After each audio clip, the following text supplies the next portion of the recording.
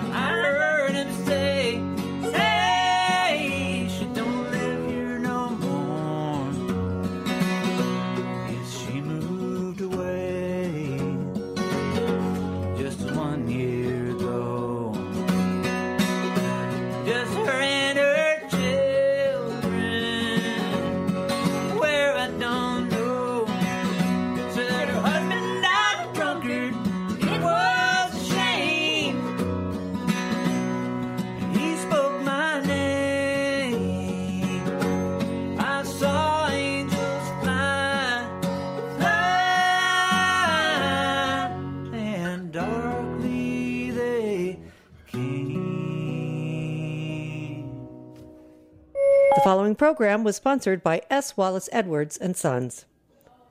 Summertime is not the only time when barbecue is welcome.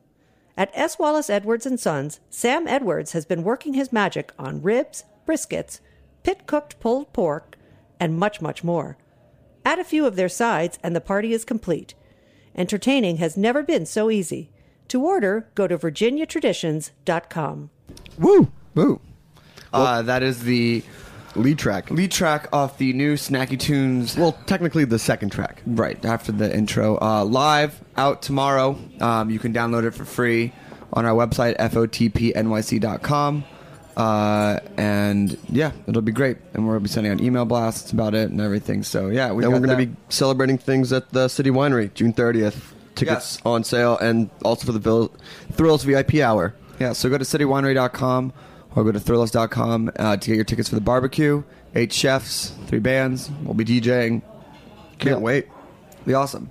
But today, we have Michael H. Endelman.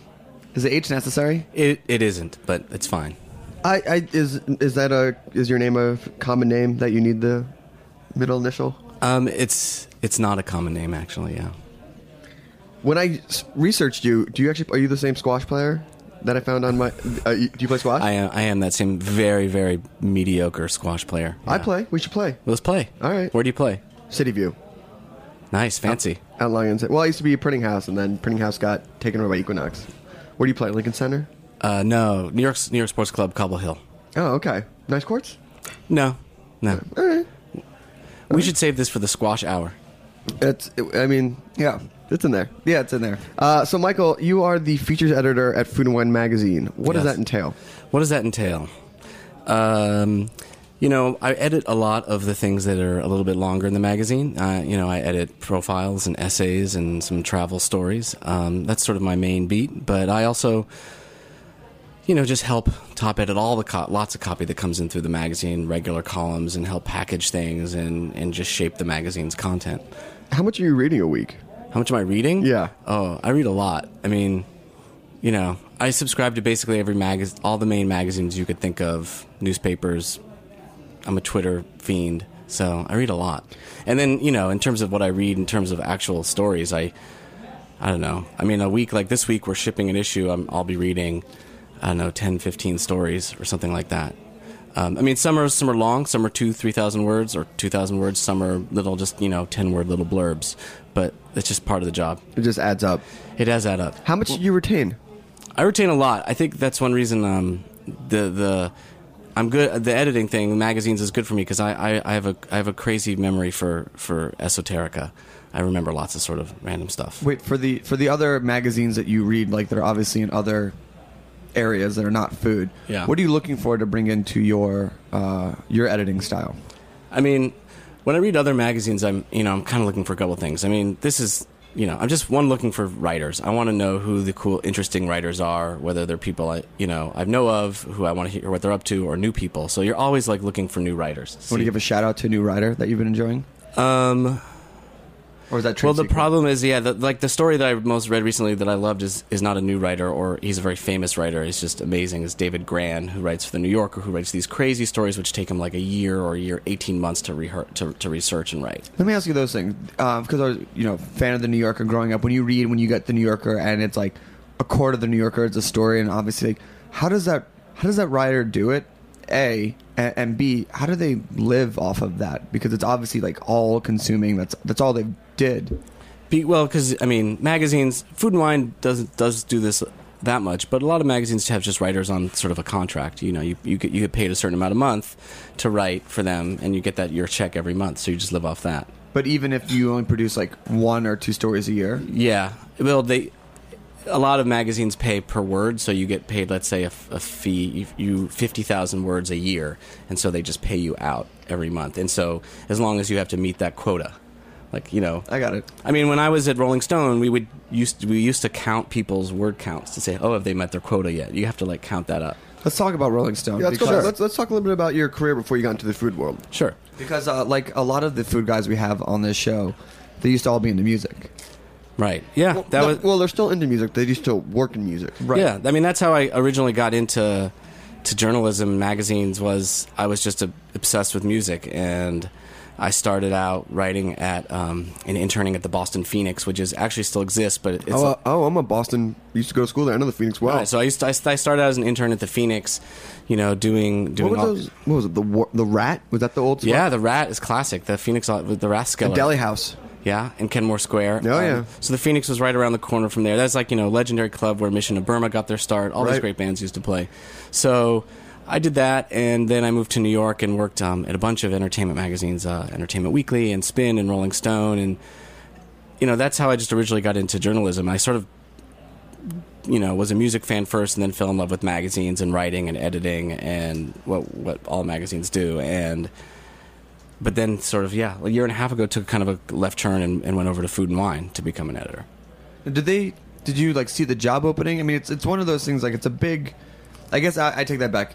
Having done this show now for a number of years, it's not that big of a stretch of imagination, but do they just see, like, he's a great editor, great writer, he obviously has a pedigree, and you just had to, how did that transition happen? Yeah, I mean, I think, I had to prove my sort of food bona fides, that I knew something, that I knew the difference between, Thomas Keller and Daniel Boulud, and that I could that I knew enough about cooking and how restaurants work and how recipes work, and enough about food to prove that I could just go in there. I mean, and I just basically did, because food, this whole time that I was working in other magazines, has just been my personal passion. It's what I do on the weekends. I'll spend a whole day making a seafood paella.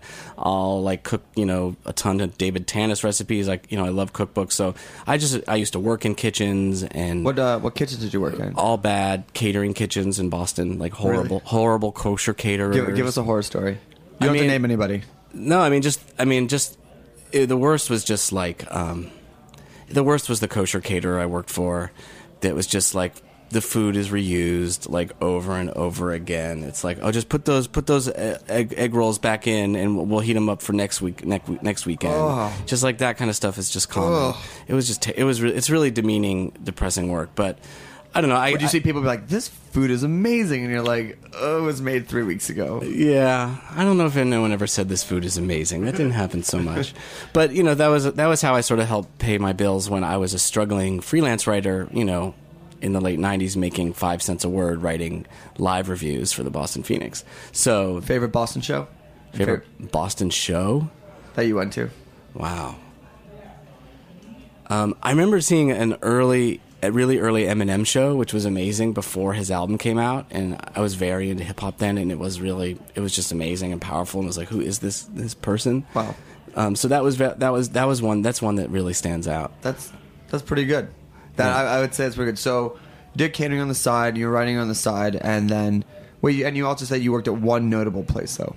They weren't all bad. I worked at when I was growing up. I grew up in Michigan. I worked at this deli called Zingerman's, which is a really famous Jewish style deli. Yeah, kind of. It's cool is that they're Jewish, but they also do they import their own cheese, and they have amazing cheese program. They were really pioneers in sort of making everything from scratch, importing this great stuff from Italy and from France and from Spain that you couldn't get anywhere else. And for a long time there were not a lot of people who did this. And what was cool also about the menu was that they were like, okay, we're going to make this idealized corned beef sandwich. We're going to cure the corned beef ourselves. But then they also do Italian style subs, and they do, the most amazing, they have a BLT menu of 20 BLTs every summer. It's just a great place. So I learned a lot more about sort of quality food and working there than I did in my catering days. Did your parents cook?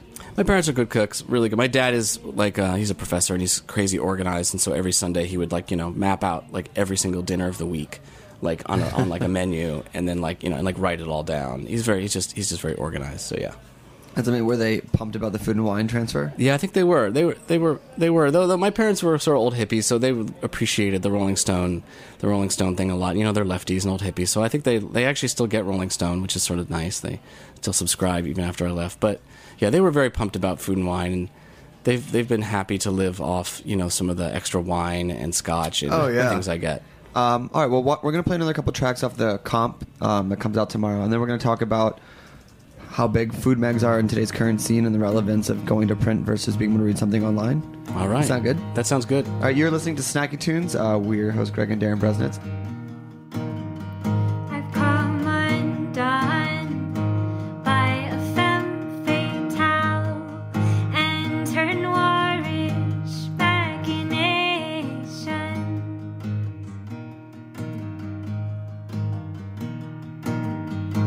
When I saw her that day, the walls were heavy with the things we didn't say.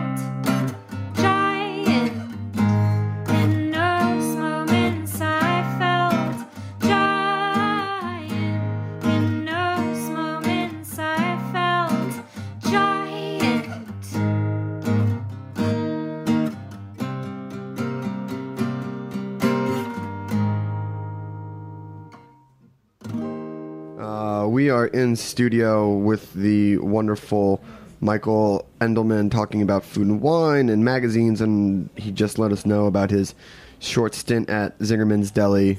Did you get to take home any of the meats and cheeses? Did they give you, like, what was staff lunch? I got a lot of meats and cheeses. Did you work the slicer at all? Were you, like, did you get to make sandwiches? Yeah, I can work a slicer. Yeah? I mean, if this magazine thing all dies, if digital kills print, I can always go back to the deli. I think the three of us have all worked, because I used to work at a place called Dakota Pizza, and they would make their own turkeys and then cool them, and they'd have this, like, giant layer of fat around them, and I would slice it and just be covered in turkey fat. Yeah. Congealed. The thing that the smelliest part was actually like the pickle barrels. I remember when you'd have to change out the pickle barrel when you got rid of all the pickles, and there was just no way to do it without just getting covered in pickle juice. And actually, I actually worked once in a pickle factory in Israel, and that is the absolute worst because you just end up soaked in brine. I mean, you're just like it's in the skin. You're pickled. You're just pickled. Can you eat pickles now? I still love pickles. Has that passed? So, before the show started, you were telling us how it's a pretty busy week for you because your September issue is getting kicked out the door, going to print. Right. It is June. I believe a lot of things will probably happen between now and September. Yeah. So, let's talk about where print magazines kind of sit and juxtapose against food blogs and what the core strengths are of a food magazine versus something like an Eater or Grub Street. I mean, I kind of just feel like they have entirely different goals for the most part. Something like Eater, say, is just trying to keep you up to date with all of this kind of gossip and news about, national or low regional chefs, restaurants, what bars, what's going on in your city now, who said what's opening, what's closing, what's hot, what's not, all that. And they do an awesome job at that. Something that a food magazine does, like Food and Wine, is this more... It's trying to do lots of things. It's trying to inspire you to cook. It's trying to teach you about more in depth about cooking and how to cook. It's trying to teach you more long read profiles about chefs and winemakers. It's trying to it's like a different experience. It's this, reading a magazine is like this more luxurious experience where you sit down, hopefully, and you read it, you flip through it, you look at the photos. I mean, photos, food styling, all the recipe testing, all that stuff is a huge part of what we do. And so hopefully you're kind of it's more immersive in that way, whereas something that's online it's just more quick hit, and it's trying to interest you in the moment. This is something hopefully that inspires you both visually and kind of through the words to cook and to learn more about food and wine. And obviously with blogs, I don't even consider that setting time aside. I see it as something that happens, but when I sit down with a Food and Wine or any sort of magazine like that, it's dedicated time to read and to sort of intake that knowledge. Right. I think magazines are not going to be ever as popular as they were, but this whole idea that just because their food blogs are popular, food magazines can't be popular is just crazy. We do really different things. I don't think anyone's going to tell you that looking at Eater is like a really great visual experience. They use pickup photos they get from wherever. Do you feel that food blogs are good for the food scene? Yeah, I think generally I do. I think that, I love, in the same way that Gawker kind of changed the media landscape in some way, or even that Pitchfork did for music journalism, I think it is sort of forcing people to try different things and to try to be more, to try to create an experience that feels really unique and different. We think really hard about, okay, so this is a great story, we have a great narrative here, but what's it going to look like? What's this kind of this aesthetic? What's this vibe that we're going to create with the photos and stuff that's going to really be just going to really be beautiful and going to kind of get people excited? So we think a lot about trying to make this experience of reading a magazine really different than what people are experiencing, on their iPhone or on their computer at work. Is there a certain calmness in the office then?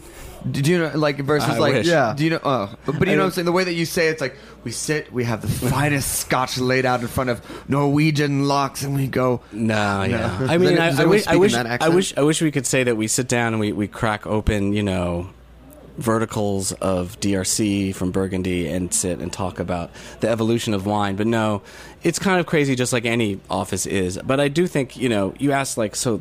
We're shipping September now, and clearly it's June, but we don't actually. We're not a news magazine. If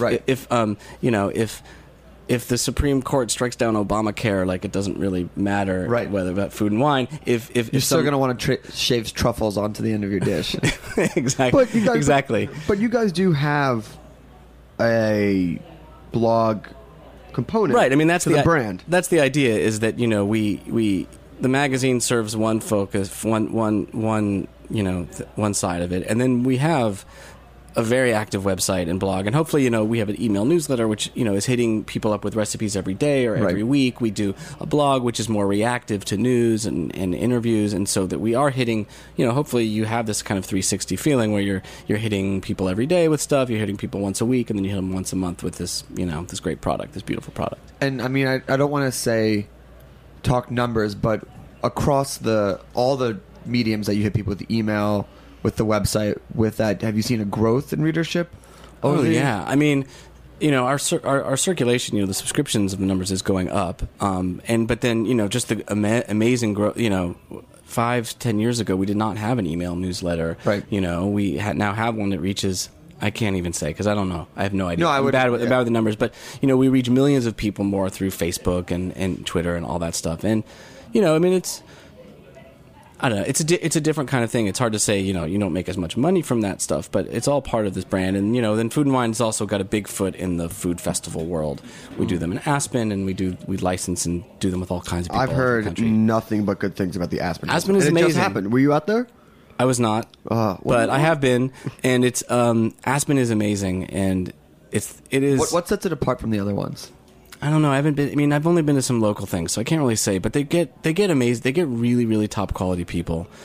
From Jacques Pepin to more Carlo from Roberta's was there last year. They get great people, and they have really high quality seminars. I mean, the people who go really are interested, let's say, in learning about wine. You can go to a Barolo seminar and do these tastings of Barolos with like David Lynch, who's this great sommelier out in San Francisco, who really knows not that David Lynch, but a different David Lynch, who really knows Italian wine, wrote a book on Italian wine, and so you can kind of get that experience. I think that's why people go, and that's what makes it awesome. Do you think that the different regions, like where it is, because it kind of maybe grabs the best of the East and the best of the West and kind of puts them in the middle of the country? I mean, Aspen is just kind of like, that's where people who like to live the fine life just go to hang out and party. Is there a difference between those people and then East Coast and West Coast people? You mean who go to Aspen? Yeah. Yeah, probably. I mean, it gets definitely a much more... I mean, the crowds at Aspen Food and Wine are really different than the crowd you're going to see at Smorgasburg or Brooklyn Flea. I mean, South Beach. Or South Beach. It's really different. I think sometimes in like the kind of Brooklyn bubble, we forget that like a lot of the people who are driving this kind of interest in food are not like, are older and have people. That's the thing, is that they're these are people in their 40s and 50s who actually have a lot of money to spend on food and wine, and they're like part of what's like driving this whole. Oh no, it's not something that people should really forget. Like, I think food is hip only in the last 3 to 5 years, but the people who really float the whole scene is bankers and whatnot. Yeah, I mean, and just people who have that kind of money to spend and care deeply about food. Just but they don't like fit into the like kind of Brooklyn demo. Okay, we're gonna play another song. Yeah, and then we're gonna talk about what makes a great food and wine story, and then best worst interviews in music and food, which I'm actually really curious about, and then maybe some other hard hitting questions. Hard hitting questions, which is our total interview style. You're listening to Snacky Tunes.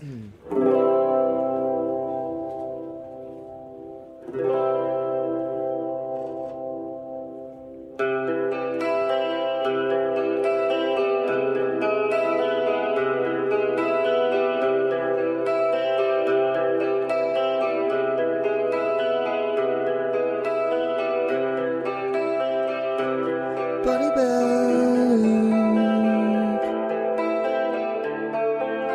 there's one out there for all of us. Buddy babe, there's one out there for me and you. Sober, so I know it's over. Sacred for you, G for me too. You left me alone, with no word from you. Years have gone by. No, I don't need you.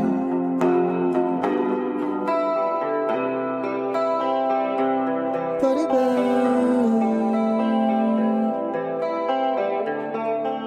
There's one out there for all of us. Buddy bye. There's one out there for me and you.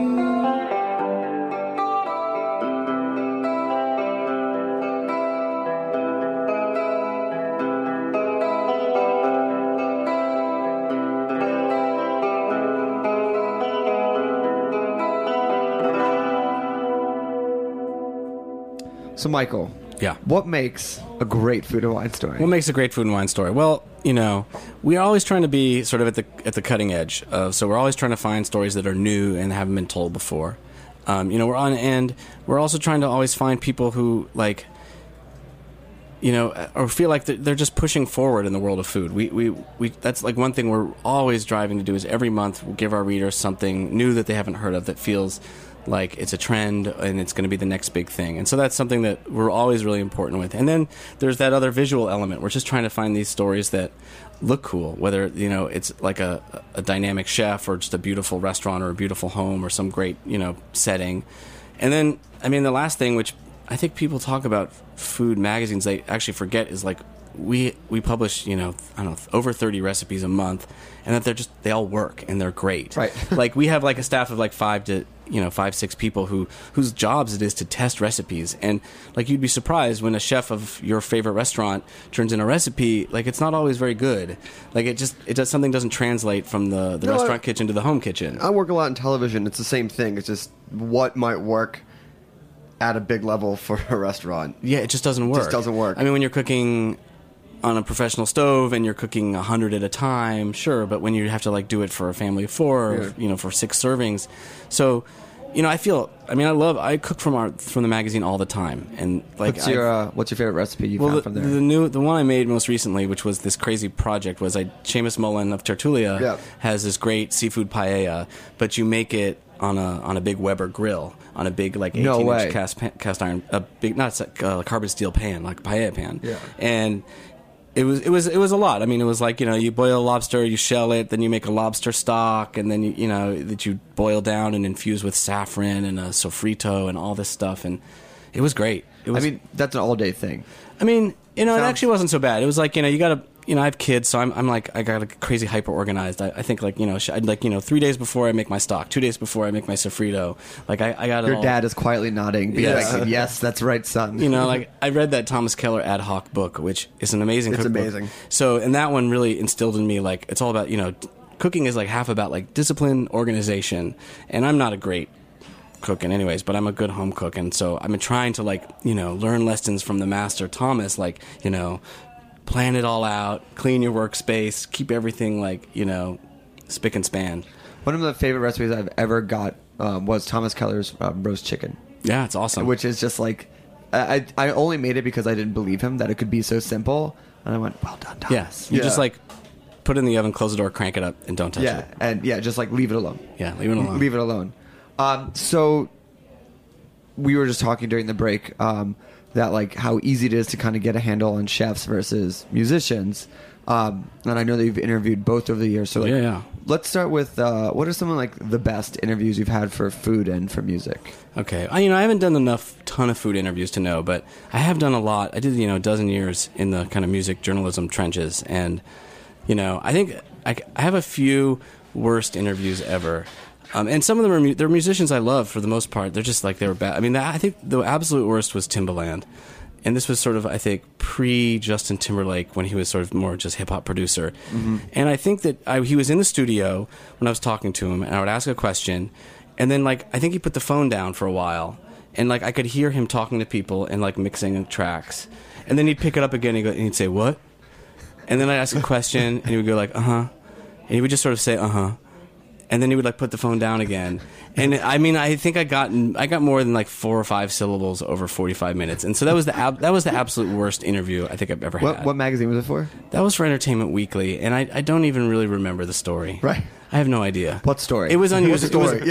It It seemed like you had a lot of questions. I had a lot of questions, and I really got never more than a few syllables. We asked him the questions. He was kind of he's become a little more slick now, but like in his early days, he was kind of infamous for the 1-syllable answer. He got that media training. Yeah, I think he got that media. After that Timberlake album hit big, he got that media training. And someone was like, "Hey, man, you gotta if you're gonna be up there with Timbo, you gotta answer some questions." So what's one of your best music ones? I mean, sometimes some of the best people are not like Wayne Coyne is classic. Everyone knows Wayne Coyne is just amazing interview. He'll answer any question. He'll also give you some crazy answer. He'll tell you all sorts of things you don't want to know about, but they're always entertaining. So Wayne Coyne is just sort of like what? I mean, he's just kooky and weird, and will talk about anything, and he'll tell you about all the drugs he's taken, and he's down. He'll also like tell you all about the people he doesn't like. He's totally happy to piss on people, which no one really likes to do anymore. Really? So he doesn't seem like the type of guy that pisses on people. He does. He does. He's kind of he has. That I can see guys that got shit on and marginalized for a number of years. Do they have a big chip on his shoulder? No, I don't think so. I just think I think he's just real and opinionated. But I actually loved I spent a weekend with Lil Jon in Miami, in South Beach, like living with him for a weekend, doing a story for him. This is all aging me because these are all artists who are not popular anymore. But Lil Jon was big at one time. He had, that whole thing. Yeah. And it was more just like he let me into his life and he didn't care. I was there all weekend with him, like literally like just living with him and following him around to the club and drinking out of his crunk chalice and all this insane stuff and going to eat pizza with him and Ludacris at 4 a.m. and he was just down with it and he just opened up his life and he was very cool about it. Anything shocking there? No, I mean it was kind of like the cliche of a rapper in South Beach that you expect. I mean it was like no punches were pulled. No. I mean it was just exactly what you expect. He actually didn't. I think maybe the secret was that he didn't drink that much and party that hard in the end. Like he would go out to the club, but he wasn't. Yeah, we have a term for it called show partying. Yeah, he was definitely a show. I mean, he had a bodyguard who carried his crunk chalice for him in a silver case. So it was clearly a show. Right. Yeah. But sometimes he would just drink out of a sippy cup. Yeah, that's fine. And then so let's food, which we won't hold you to. We'll say this is where you started, and then 5 years from now we'll be like, oh my God. I haven't had any real horrible ones yet, so I can't really talk to that. You guys maybe know better than me. I mean, Tony Bourdain, of course, is great, but that's not a secret. The guy I loved was Paul Bortolotta, who runs this amazing he's from the Midwest, and he runs this amazing seafood restaurant in Vegas called Bortolotta, and it's like a recreation of a Venetian seafood palace. He flies in like millions of dollars of fish from Italy every single day. What? And he's an amazing chef, and he was one of those guys who literally sat down at the table and was like, "What do you want to know?" and talked for like 2 hours, and literally like would show me his receipts for the night. He's like, he was willing to open up his books financially, which very few people really want to do, and is maybe not really something I needed for a story. But he was like one of these guys who was just like so open and opinionated and just like wanted to talk and share his story. And I thought he was awesome. So, as we kind of wrap this up, I wanted to know what advice you would like to give people who are kind of want to get into your world, considering the fact that you made the transition.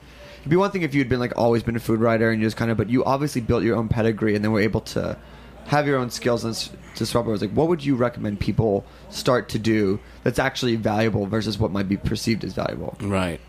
I mean, I think my advice is like very old school. I mean, it's like the skills you build as a journalist, they should be translatable to no matter what you do. So like learning how to research and report and edit and write and interview, like it could be like Animal Collective, or it could be like Mario Batali. Like those skills are kind of the same, you have to bring those journalistic skills to the table no matter what you do. And so that's just basically it. Is like, when you're young, just write as much as you possibly can, even if it doesn't pay. Like, you have to just write, and then you have to learn. Like, you have to find people who are willing to teach you like what you're doing wrong. Right. I mean, like that was the thing. Is when I was young, it was just like every story was like torn apart and like, this is not good, you need to do it again. And doing it's I mean, in this that way, writing is sort of like cooking in a restaurant. It's more of a craft than an art. I mean, at least in the beginning, like there's a craft to writing. It's like you have to do it over and over and over again to learn how to do it. You know, the only way to learn how to do an interview is like you just got to do like 100 of them or 200 of them, and then you're like, oh, okay, now I think I know. Oh, I get it. I get the rhythm. I get right, like you know, you got I mean, every time you sit down to an interview, you're like thinking a million things at once. You have your list of questions, and then you got to think about how much time you have, and then you have to listen to them, but you also have to and so you want to respond to them, but you also have to get to all your questions. I mean, it's like it's this crazy art of learning how to do it, and people who are great can kind of do all those things at once.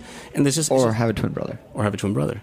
Oh, which is a secret. Yeah. Do you have a mentor shout out? I mean, I've been lucky. I've had a bunch of mentors over the years. I mean, I had an original mentor at the Boston Phoenix, this guy Matt Asher, who I was his intern, and he was basically showed me how to get started.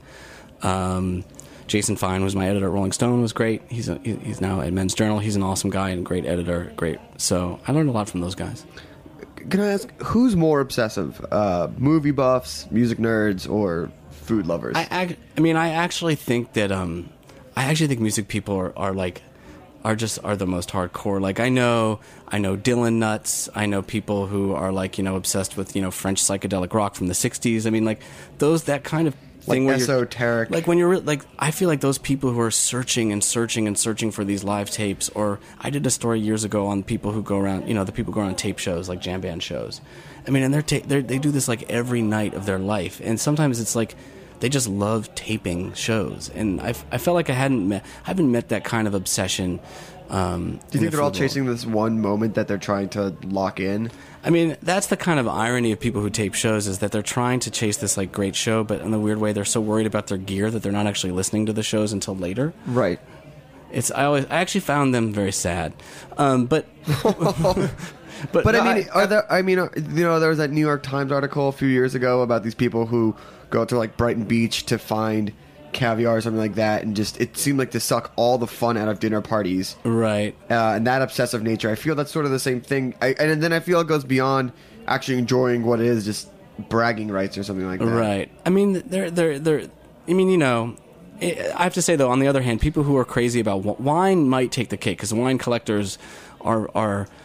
I mean, is the funny thing about wine. I mean, wine collectors have that added thing, is that they're really stinking rich usually. So like they have the money to pursue these insane dreams. But I would say that you don't even consume what you're chasing.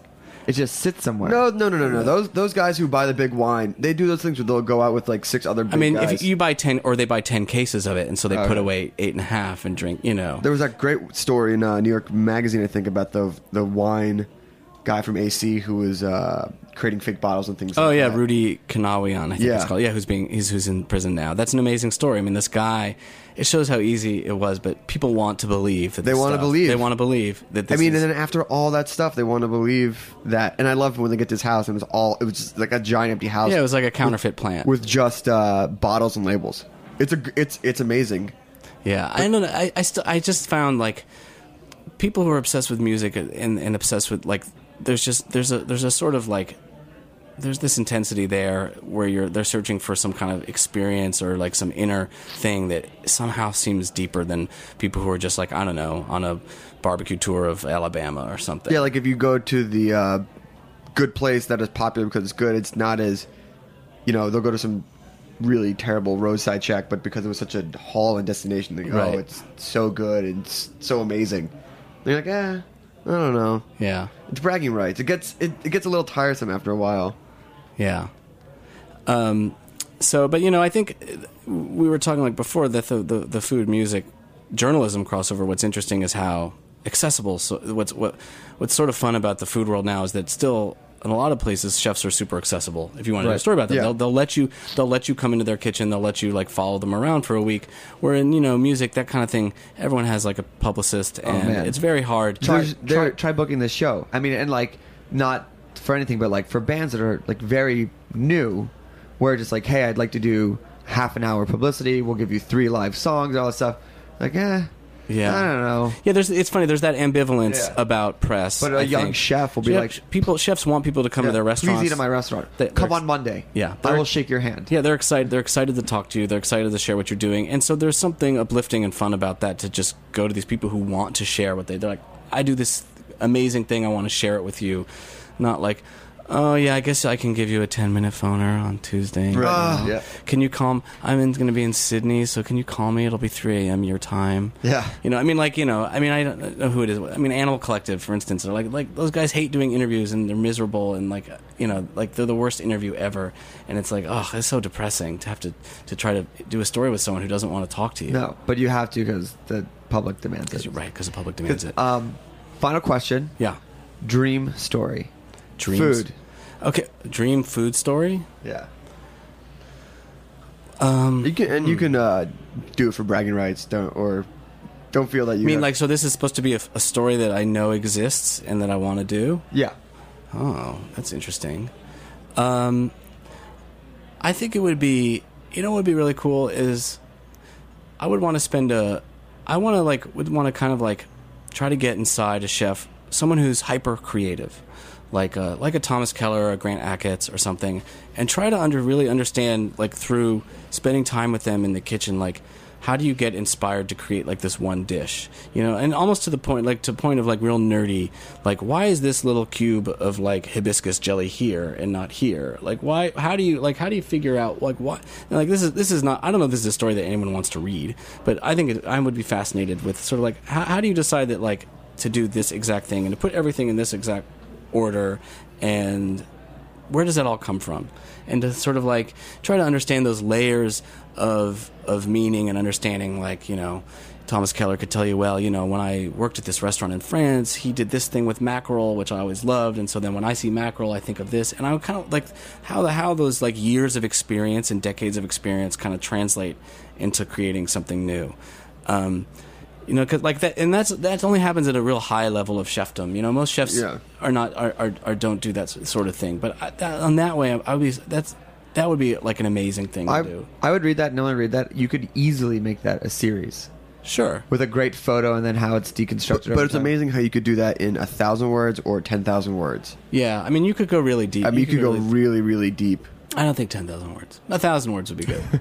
20,000 words. I don't want to read. A whole article of Food and Wine dedicated to one dish. Yes. That'd actually be kind of amazing. A single dish issue would be amazing. Single dish issue. That would actually be where you where it's sourced and the people behind that's actually pretty amazing. Hey. Maybe I'll take that back to the office. It's pretty good. You're welcome. I'll let you guys know. Yeah. Michael, we want to thank you for being on the show. Guys, thank you very much. This was awesome. You want to give us the nuts and bolts of people? Can people write you? No, you can say I don't know. Foodandwine.com. I'm on Twitter at Michael Endelman. That's good. And That's good I'm an addict, so if you tweet at me, then I will receive and I will respond. Is that how it's just set up a squash game? Yeah. Well, you also have my email. But yes. He didn't just show up. Also, if you are a decent 3.0, 3.5 player, I'm down. I'm around 3.0, 3.5. On a good day, I'm a 4.0. Okay. And I'm definitely not a 4.0. And if I haven't, it's the first weekend, after the weekend is always the... Right. Also, if there's anyone listening who's into squash, I'm really always looking for partners. Yeah, let's do this. That could be someone's entry point. Yeah, they could try. you know what? Actually, I'm going to be opening this up too. If you're a writer and you want to pitch me, tweet me. And I'm a big part of my job is working with freelance writers. I love working with new writers and new talent. And of the pitches I get, probably 98% of them don't work, but there's always a few that do and that are interesting. And and I think people also think that when you pitch a magazine or an editor, it's oh, I'm pitching them this presented final product, but in reality the story, all things always evolve. Yeah. And so it's one idea becomes another idea and evolves into something else. And so a one dish issue. Like a one dish issue. So please, if you have pitches, I can't believe I'm saying this, I'm probably going to regret this, but please pitch me. You might regret it till you get that one article that you wouldn't have gotten any other way. And That's true. A lot of writers I work with are not. There's a writer I work with right now who just was a friend of someone who's an MFA guy and works at Christie's in the wine department, and he's an awesome writer. Amazing. Yeah. Hey, you never know. And that's what's shorter than an elevator pitch than a tweet pitch? Nothing. right? Oh, yeah. 140 characters. 140 characters. Pitch me 140 characters. But that would actually that's actually kind of amazing. You know what? If you get any good ones, please send them to me. Yeah, I will. We'll read them on air. All right. Well, thank you all for listening. Just a reminder that Snacky Tunes Live comes out tomorrow. Free download. Go to fotpnyc.com. If you go tonight, it'll probably be up there because I've got to upload it. And then don't forget about the City Winery Barbecue Blowout. You can get tickets at citywinery.com. Or Thrillist.com for the VIP hour. 8 chefs. Tyler Boring, David Burke, Garrett Oliver, Big Gay Ice Cream Truck, and more. Plus bands from Snacky Tunes Rewards, Fletcher C. Johnson, and we're going to DJ. And we're going to DJ, and so Alex Pasternak. Michael, thank you again for joining us. Guys, thanks so much. And we will be back next week with another episode of Snacky Tunes.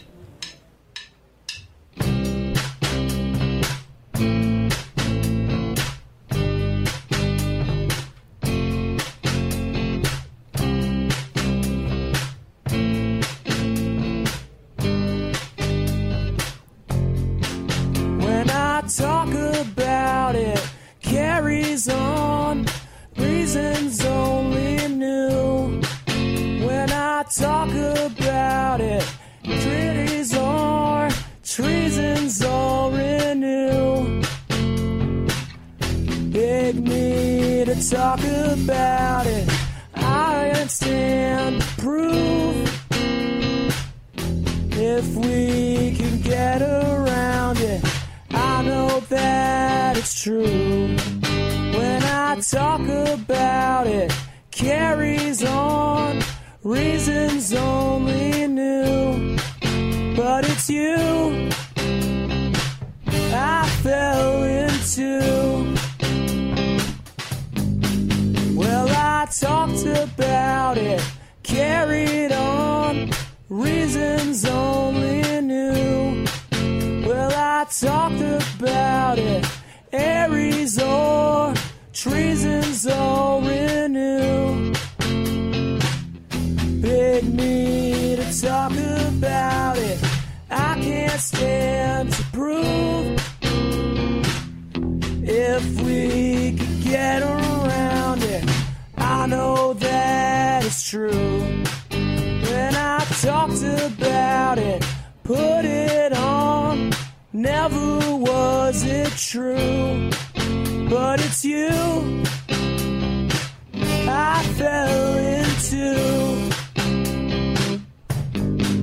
Well, I talked about it. Thanks for listening to this program on the Heritage Radio Network. You can find all of our archived programs on heritageradionetwork.com, as well as a schedule of upcoming live shows. You can also podcast all of our programs on iTunes by searching Heritage Radio Network in the iTunes Store. You can find us on Facebook and follow us on Twitter for up-to-date news and information. Thanks for listening.